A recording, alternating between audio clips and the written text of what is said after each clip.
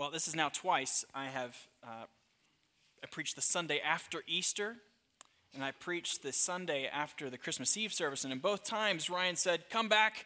If you come back on a Sunday, you'll find our service to be just like this one.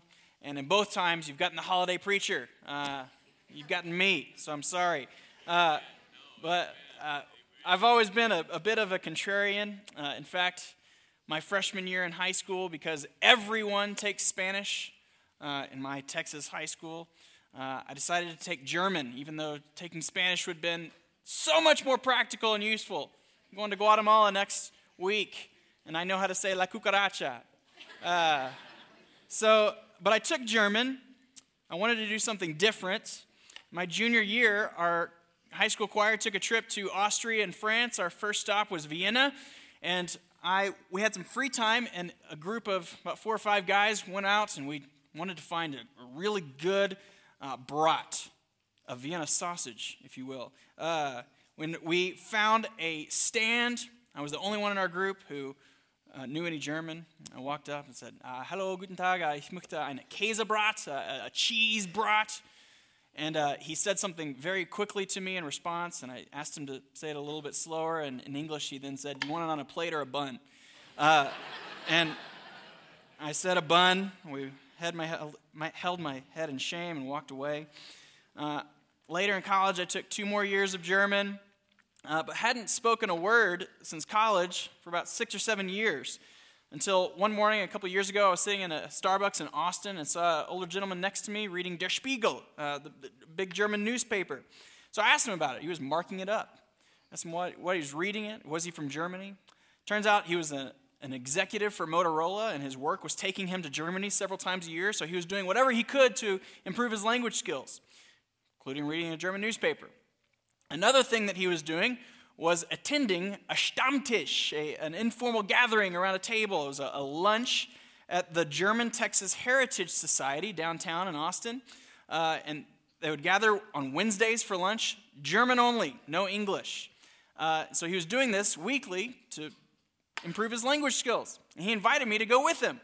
So I was pumped. I decided to give myself a 2-week crash course refresher in German. So I began spending an hour or 2 each day going through German vocab flashcards, began reading the Bible in German.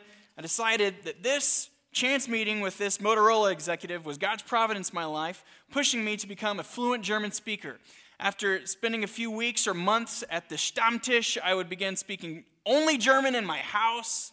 My boys were only a newborn and about a year and a half, and so they would have some catching up to do, but they would begin speaking German, and they would become fluent German speakers, and then, Lord willing, we would plant churches in Germany.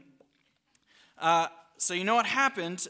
2 weeks later, I show up, the German Texas Heritage Society. My Motorola guy wasn't there, and no one was there that was under 60, and they were all native German speakers. They were pretty uninterested in me, and an hour later, I left frustrated, disappointed, felt like a failure. I never got the flashcards out again. I began reading the Bible in English again, and I never went back. Needless to say, my boys don't know any German, and church planting in Germany is nowhere on the radar. So what happened? I was really excited. I had great intentions. This thing was going to happen, and then it didn't. What happened? Well, this wasn't a New Year's resolution. It may as well could have been, right? After all, learning something new, often a foreign language, is one of the most common American New Year's resolutions. And perhaps you can sympathize with my story with a past New Year's resolution that you've made. My guess is you can, and I know this by looking at the statistics. The statistics say that Americans, 75% of them will make it through their New Year's resolution through 1 week, which sounds great. It's an overwhelming majority until you think that 25% of Americans can't even make it 7 days with their resolutions. 64%, still over half, will make it past a month, and then less than half, 46%, will make it past 6 months. While only 8% of Americans will make it through a whole year, they'll fulfill their New Year's resolutions through 12 months. So it's very likely statistically, that you have made a resolution and then you've, at some point in the year, gotten frustrated. You've gotten lazy. You've gotten distracted. So you quit altogether. So how should we, as Christians, think about things like New Year's resolutions? About change in general? Are resolutions helpful? Should we commit ourselves or resolve ourselves to change? Should we be getting better? And if so, why? And then all importantly, how? Those are great questions. I'm glad you've asked them. And so this morning we'll try to answer them by looking through Paul's letter to the Philippians in chapter 3. I've also been heavily influenced by a book by Tim Chester. We have one or two of them in the back. In the book nook, it's called You Can Change. And his first 3 chapters are titled, What Would You Like to Change? Why Would You Like to Change? And How Are You Going to Change? So this morning, we'll kind of use those chapter titles as an outline to hopefully see the gospel as the only full source as well as means of our change. So the gospel gives us the right goal, it gives us the right motivation, and it gives us the right method. So the goal of change. If you have your Bible, open to Philippians 3. In the first 2 chapters, Paul has been expressing his thanks to the Philippian church for their partnership with him in the gospel. Paul is writing from jail, but he is joyfully content because the gospel is advancing and many are believing. But apparently, there's some selfishness and some disunity in the church. So he writes what Ryan preached from on Christmas Eve in chapter 2. He writes for the church to complete his joy by being of the same mind, having the same love. He writes for them to be selfless and humble, just as Jesus has humbled himself to the point of death on a cross. But in chapter 3, we see a bit of a shift in Paul's writing.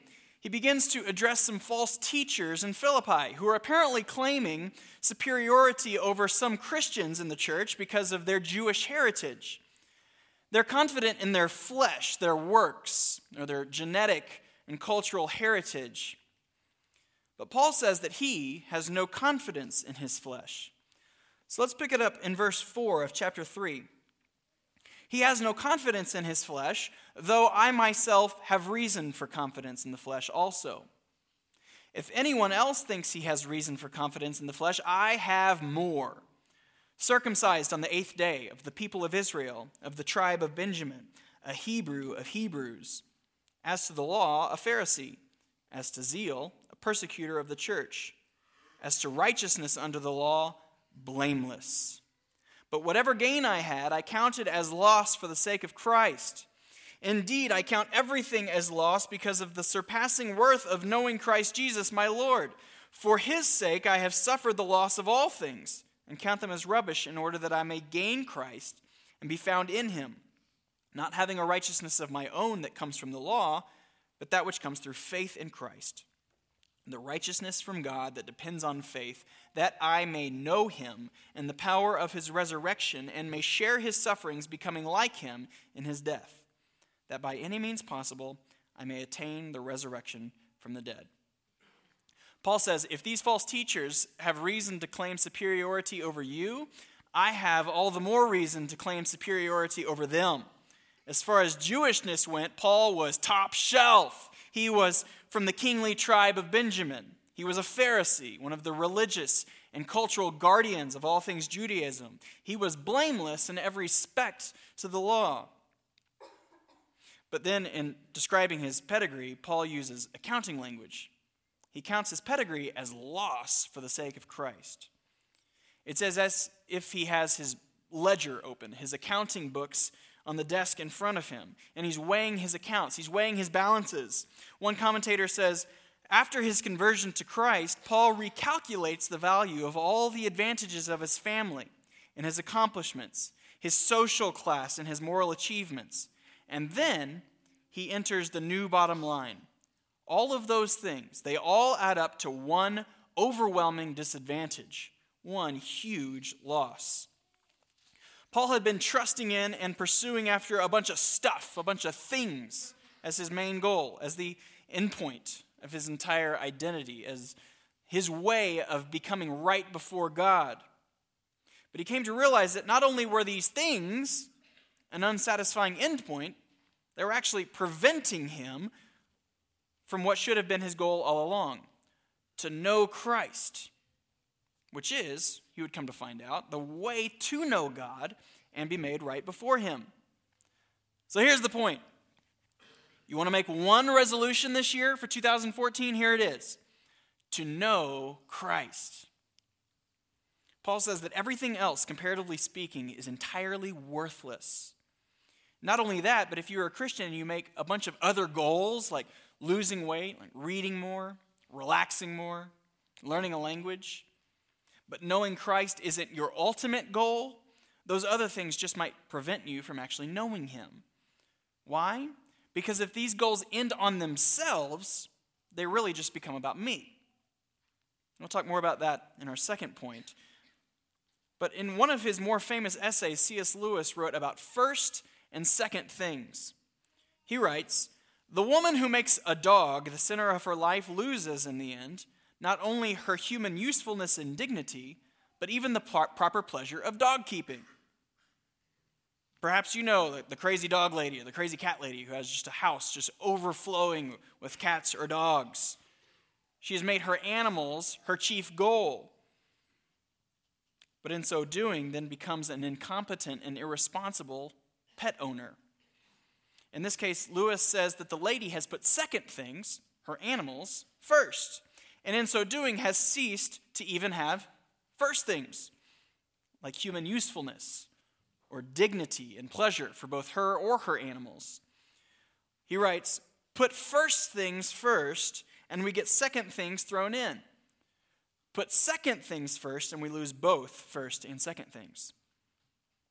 So Paul says to know Christ should be the first thing that we pursue. Pursue that, and we get second things thrown in. Pursue second things first, however, and we get nothing. But too often, we treat Christianity like the pursuit of second things, don't we? Which is why we often think of the Christian life like one giant to-do list. This year is going to be better.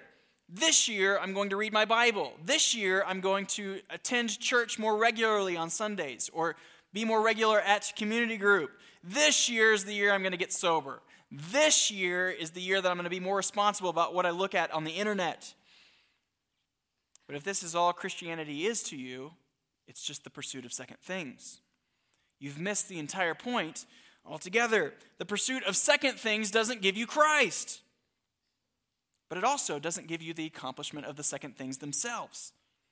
If second things become the goal, they become unmerciful taskmasters, crushing you under the weight of performance and of disappointment. Have you ever resolved to read the Bible in a year? Some end of the year you've decided, all right, this is the year I'm going to read the whole thing, cover to cover. But by the end of January, you're just crushed under the weight of failure. You missed a couple days, and so you feel guilty about it, and then you can't catch up, and then you just quit, right? Well, is it possible that from the beginning you had committed to the second thing, reading the Bible, and not to the first thing first, knowing Christ?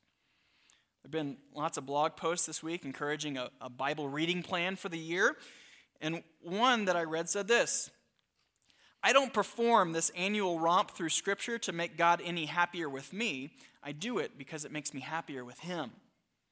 This is our goal, to know Christ. And Paul says the point is to know Christ and everything about Him, His life, His suffering, His death, and the power of His resurrection. To know all of this more and more and more deeply. He wants to know everything about Christ. What is the breadth and length and height and depth of the love of Christ? You ever meet someone on a Sunday morning, someone new, and after a minute and a half of talking to them, you know their first name and their hometown and what they do for a living, and then I'm done with him now, right? No, you don't finish relationships. I've been married for a little over 7 years now, and I'm still learning new things about my wife, Marcy. You don't finish your marriage. You don't finish relationships. And the same is true with Jesus. When you know Him more and more and more, and trust more deeply in His finished work on the cross, that His of his righteous life lived for you because you could not live it, of his sacrificing and atoning death for you so that you would not have to die for it, and his resurrecting power which raises us with him. This changes us and transforms us. The right goal, knowing Christ, transforms us. And what does Jesus say about the pursuit of him? His yoke is easy. His burden is light. He doesn't burn us out and frustrate us like all of those second thing taskmasters. Paul says that all other religious pursuits that do not have Christ and his glory as its goal should be considered rubbish, should be considered garbage, a giant loss at the religious bottom line. So if you're in Christ and 12 months from now you've lost 50 pounds, or you've read a few more books, or you've learned a new language, but you don't know Christ more, what would it even matter? J.I. Packer asks this, what were we made for? To know God. What aim should we have in life? To know God. What is the best thing in all of life? To know God. We must first have the right goal. But while we must have the right goal for change, we must also have the right motivation for change. The motivation of change. Paul goes on in verse 12. Not that I have already obtained this, the full and deep knowledge of Christ, or am already perfect, but I press on to make it my own because Christ Jesus has made me his own. Okay, so now Paul is committed to know Christ above all other religious ventures, but why? Because Christ Jesus has made me his own. He presses on to grab hold of, to capture, to apprehend Christ. Why? Because Christ Jesus has already grabbed hold of him. Jesus has captured him, has apprehended him. So now Paul is putting forth great effort. He presses on to become holy because of the grace that has already saved him. In other words, Christ's divine love and his sacrificing and saving grace is Paul's driving motivation for change. But if we're honest with ourselves, God's love and his saving grace is rarely the reason we make a resolution, the reason we press toward change.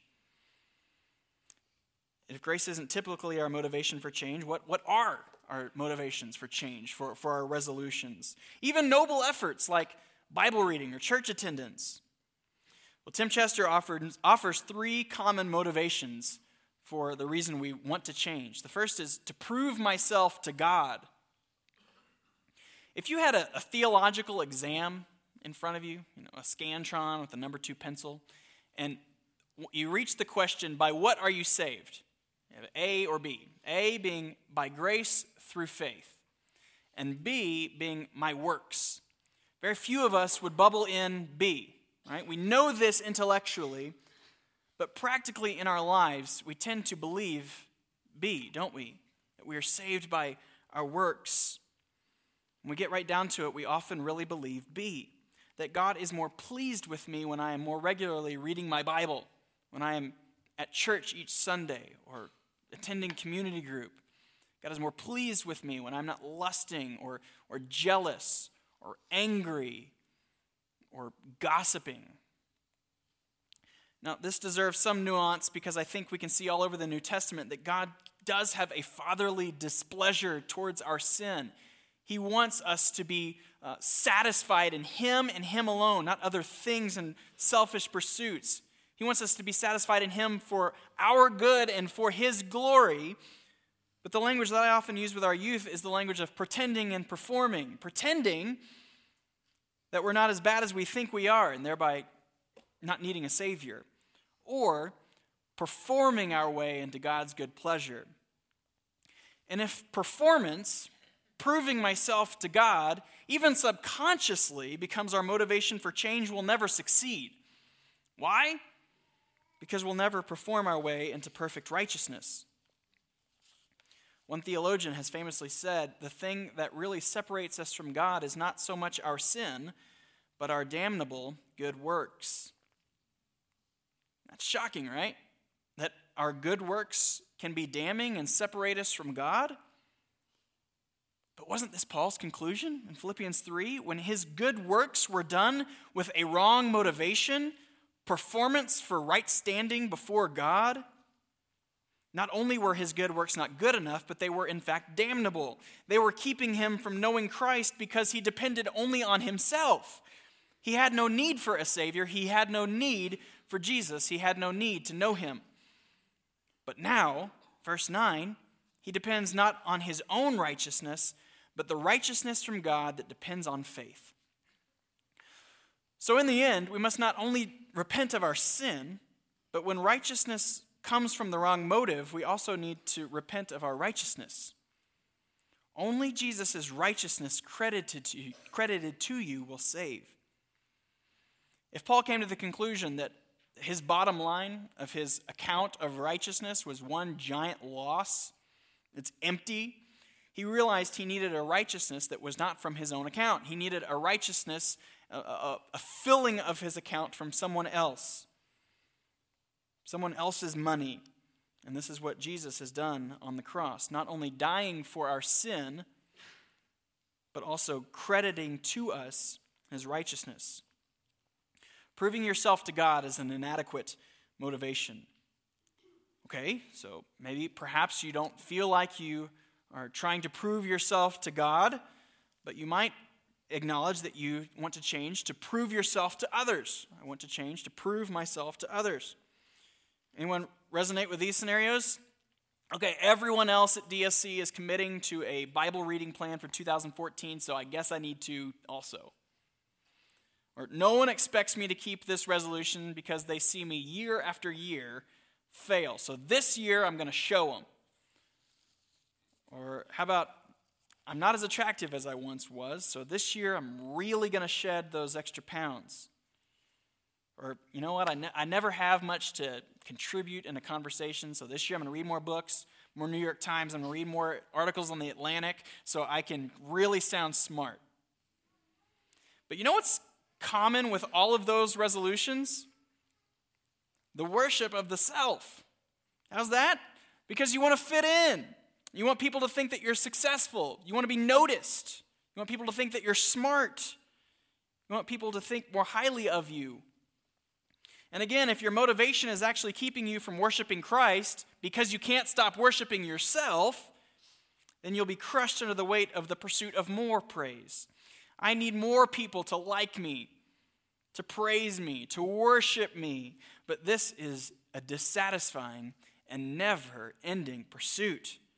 No one will ever praise you enough. Okay? Well, perhaps you don't find yourself trying to prove yourself to God or prove yourself to others. Well, you're lying, first of all, but at least you'll acknowledge that maybe sometimes you try to prove yourself to yourself. A third wrong motivation, to prove myself to myself. This time is different. This year is different. I can do it. I am tired of being a failure. I feel so guilty about this or about that. This year it's going to change. But again, this is only the worship of the self. Chester concludes, trying to impress God, others, or ourself puts us at the center of our change project. It makes change all about my looking good. It's done for my glory. And that's pretty much the definition of sin. Sin is living for my glory instead of God's. Sin is living life my way for me instead of living life God's way for God. But living life God's way for God actually requires effort. Not effort to perform so that he'll accept me, but out of response to his unbelievable and amazing grace. If there is no effort to become more and more like Jesus, there may not actually be a true belief and worship in him. Or there might not be fruit that is attached to his vine.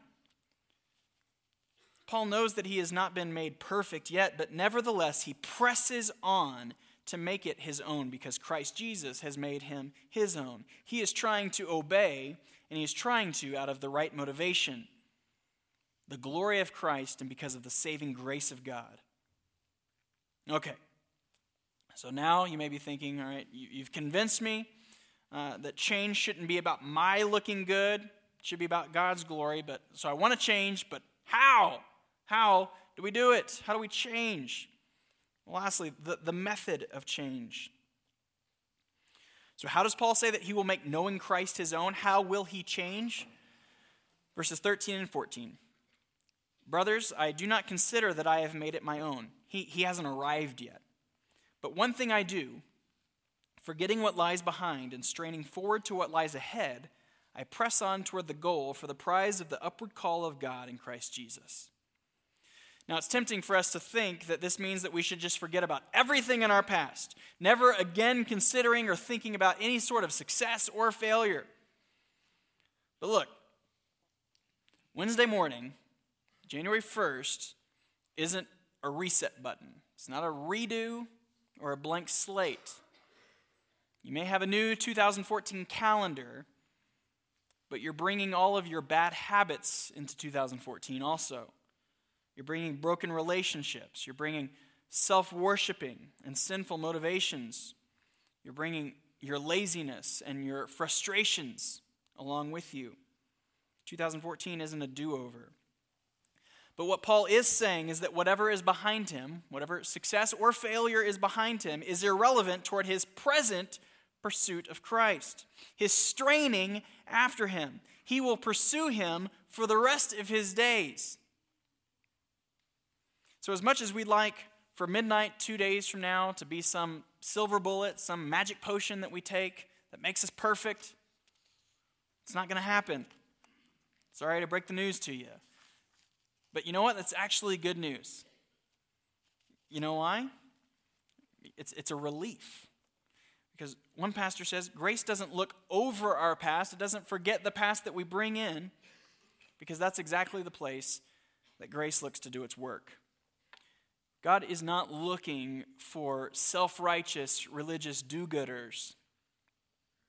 He is pursuing after wretched sinners who recognize their inadequacy, who realize their unrighteousness. These humble ones are those who God can save and transform. So perhaps you're hearing me and thinking, well, I guess I shouldn't bother to make any kind of resolution this year other than just to know Christ. But that's not quite what I'm saying. That should be your first thing, right? To know Christ should be the first thing and your ultimate goal this year. But second goals aren't a bad idea.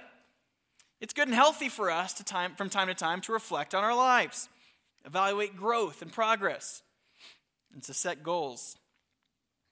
Kevin DeYoung says that you shouldn't take your spiritual temperature every day, but you need to look for progress over months and years, not minutes or hours.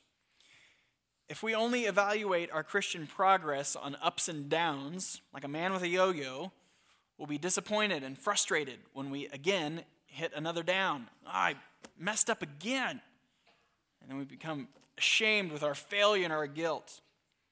But if we instead consider our ups and downs like a man with a yo-yo who is instead going up a flight of stairs, ups and downs but with continual progress, we won't be destroyed by a sense of failure and guilt.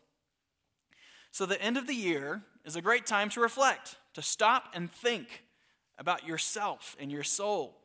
Am I loving God more than I was 12 months ago? Am I hating my sin more than I was last December?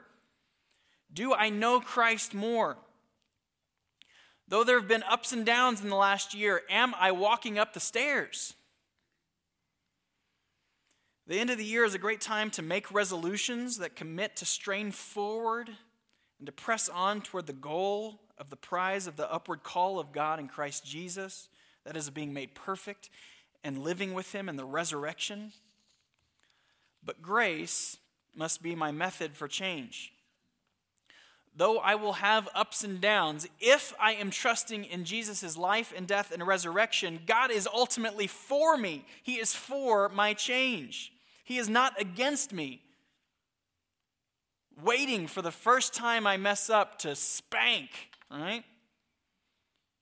Though I make commitments to him that I will break, I must first realize that he is committed all things together for my good of becoming more like Christ. How do we know this? Because he has sent his son to die for us and to be raised to new life for us. But this kind of thinking, that I will have ups and downs, requires a long-term perspective. I'm going to fail this year, but his grace is sufficient. When I showed up at the Stammtisch at the German-Texas Heritage Society, I had a short-sighted, all-or-nothing mentality. As I approached this old downtown building in Austin, I wasn't thinking about the next hour being an hour possibly of frustration and failure. I was thinking I was just going to show up. There'd be lots of cool, like, German 20-year-olds like me. Hello, guten Tag, wie heißen Sie? Ich heiße Nathan, and away we go. Like, I'm a German speaker now. It wasn't that way. So the first moment of frustration, I bailed. I just quit altogether. And my guess is this is the reason that 25% of us won't make it even 7 days in our resolutions. We don't have a hard, long-haul perspective. So at the first moment that we encounter frustration or failure, we quit. But in hanging out with some of the high school guys that I get to spend time with, I tell them to have a longer-term perspective on their holiness resolutions. We don't necessarily use resolutions language, but we're talking about resolving ourselves to become more like Christ. And I don't mean by a long-term perspective that we don't put forth effort. I'm actually encouraging us to are pressing forward and straining towards Christ. What I'm saying is that we mustn't be surprised or shocked when we prove ourselves to be who we actually really are, sinners. We shouldn't be surprised by our sin. We should hate it. We shouldn't be surprised by it. So a long-term exercise that I encourage our youth to sometimes think through is what some call character reverse engineering. That is, to think about who you want to be in your 80s, in your 90s, and then move backwards, work backwards. So nobody wants to be, like, if you're a 20 or 30-year-old, nobody's shooting to become like the bitter, angry, petty, like demeaning older man or older lady, right? Nobody has that as a goal. So why do these people exist, right? Because they've become that way over decades and decades. We've all heard stories about the old lady or the old man who has Alzheimer's and can't even remember her kids' names, but her scripture is coming out of her mouth that she has memorized and dwelt upon for decades. That's who we want to be, right? The kind and gentle old man or old lady, even in her final days and breaths, is kind to her nurses, kind to his doctors. So how do you become that way? You start right now. You'll never be who you aren't becoming. You don't wake up one morning in your 80s or your 90s just a bitter person. You don't wake up one day in your 80s or 90s as someone who is kind and caring. You've become that way. If you want to be kind and caring and gentle and generous when you're 85, what are you doing now when you're 65? What are you doing in your 40s to prepare to become that way when you're 65? If you are a young married, what are you doing to become kind and caring and generous when you're a 40-year-old parent? If you're in college, what are you doing to prepare one day for marriage? You don't just walk up to the altar selfless and self-sacrificing. Or if you're a teenager, what are you doing today to prepare for diligence, for integrity, for honor and purity in college? You don't show up that way. The problem with this kind of thinking is that it requires a long vision.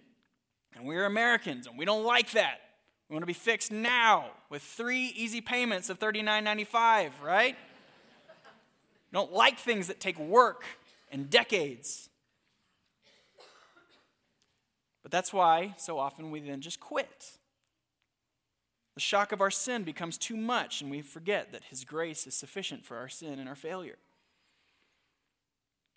you can't make decisions for yourself 60 years from now, just like you can't make decisions for your resolutions 12 months from now, but you can make decisions for today or on January 1st.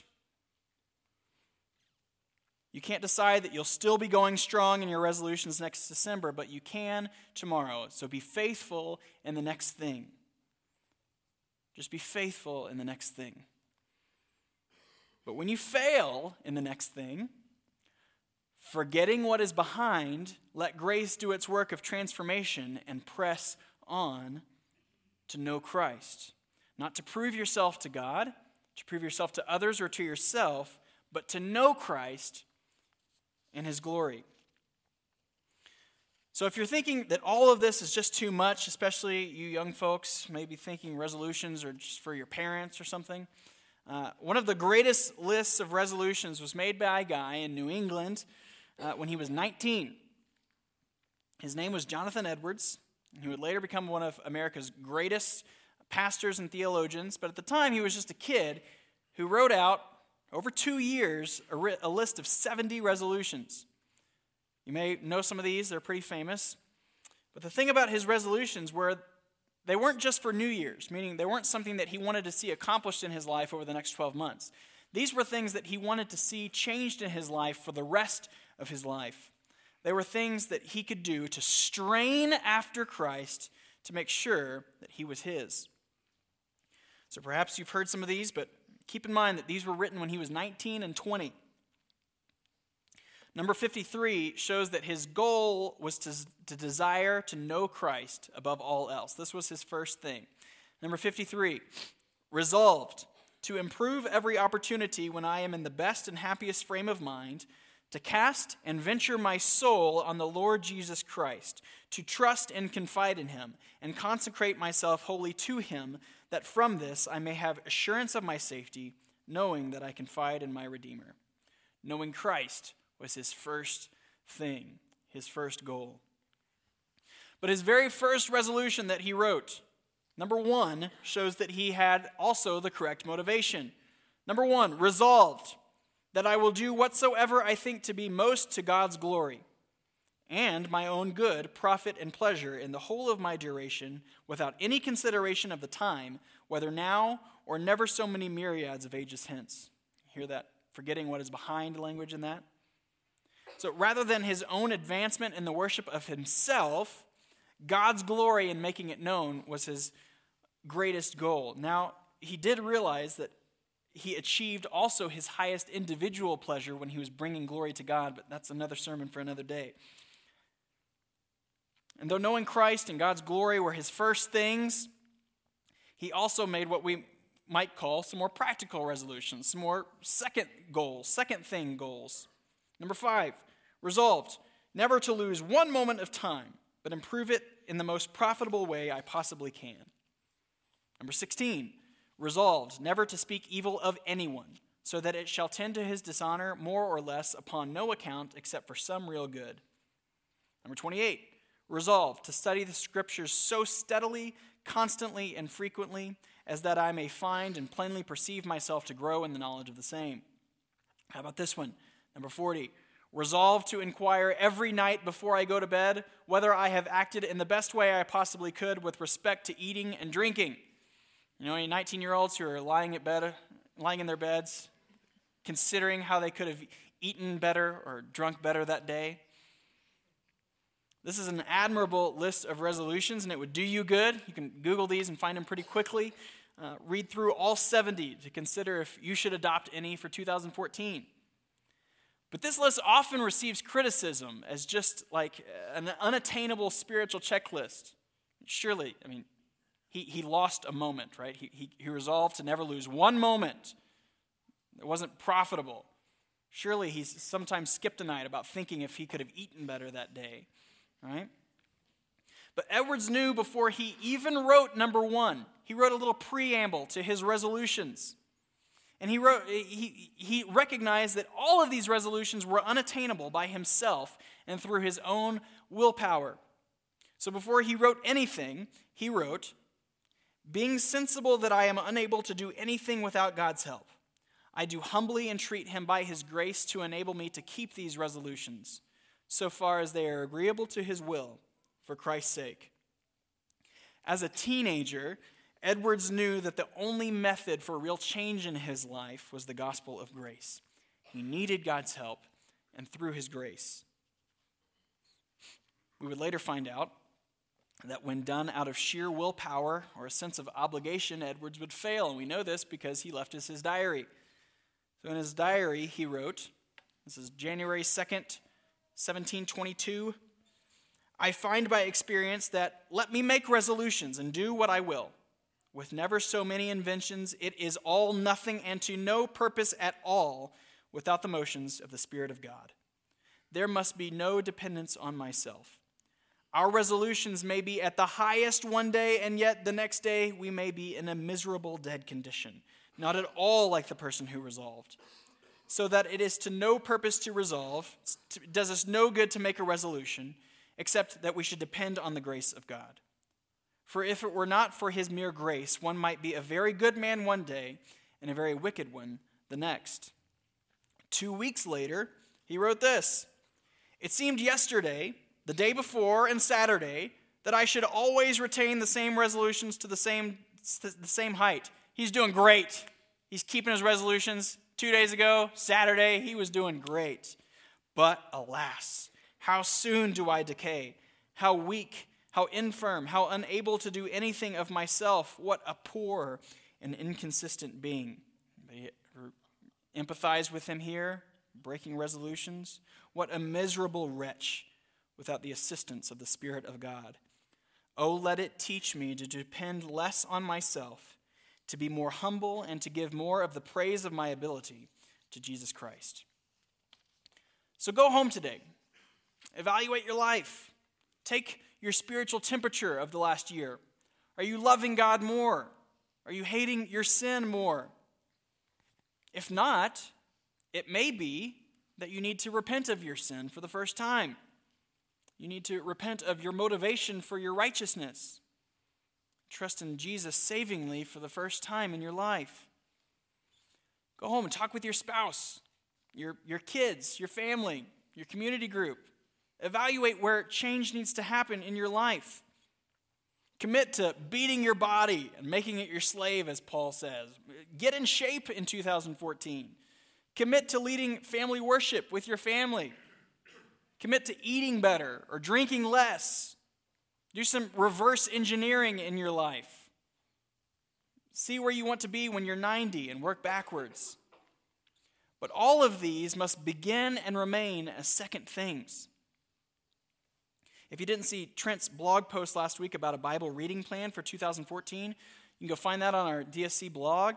I just downloaded a really slick little app called the For the Love of God app. It's by some guys at the Gospel Coalition. Maybe you don't like to have all the bookmarks and papers telling you which day you need to read what. You can take a plan with you on your phone.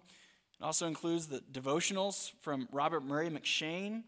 Do that. Resolve to read the Bible this year. But do that because knowing Christ is your highest goal. Not so 12 months from now you can say, I did it. I read the whole thing cover to cover. Read the Bible more this year because his glory made known in your life and in the world is your greatest motivation. And with his sustaining grace as your only source and method. Because, hear me, you will fail in your resolutions this year. Sorry to be the bearer of bad news, but you're going to fail. But Christ has not failed in living righteously for you. He has not failed in his resolutions to you. The Spirit will not fail in his work of transforming you. And if you are in Christ, God the Father will not fail in his forgiveness and his welcoming of you as an adopted son or daughter. Puritan John Owen says, holiness is nothing but the implanting, writing, and realizing of the gospel in our souls. Your change, your becoming holy, does not come from making sure that you get all of your religious boxes checked this year. Your change, your becoming holy, comes from the implanting, the writing, and the realizing of the gospel in your soul. the gospel, the good news that God saves sinners through the life and the death and the resurrection of Jesus Christ. And that he saves us not only from the penalty of our sin, he not only saves us from hell, but he also saves us from the power of sin. He saves us to something, to abundant life in Christ and the freedom to obey him, to becoming more and more like Jesus, more and more holy, and finding our highest pleasure in him. And the gospel ultimately saves us to the upward call of God in Christ Jesus. He will ultimately save us from the presence of sin altogether, where we no longer need to make resolutions. This is good news. Do you know this gospel? Are you daily trusting in it? Are you growing in it? Are you being transformed by it? Do you know this Jesus? Do you trust in his death for you and his life credited to you?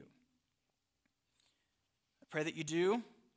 I pray that 2014 might be a year of gospel change, that by and through the power of the gospel we might become more and more like Christ, not for our sake, but for the glory of God. Let's pray. God, we thank you that you have not left us to ourselves, that you have not left us as sinners who want nothing to do with you, but by your great and overwhelming grace, you have saved us. And that for those who are in Christ, there is therefore now no condemnation. That through the life and death and resurrection of Jesus, we are made right before you. So, Father, I pray that the next 12 months might be a year of becoming more like Christ, might become a year of loving you more and hating our sin more, of greater and deeper knowledge and trust in the Lord Jesus.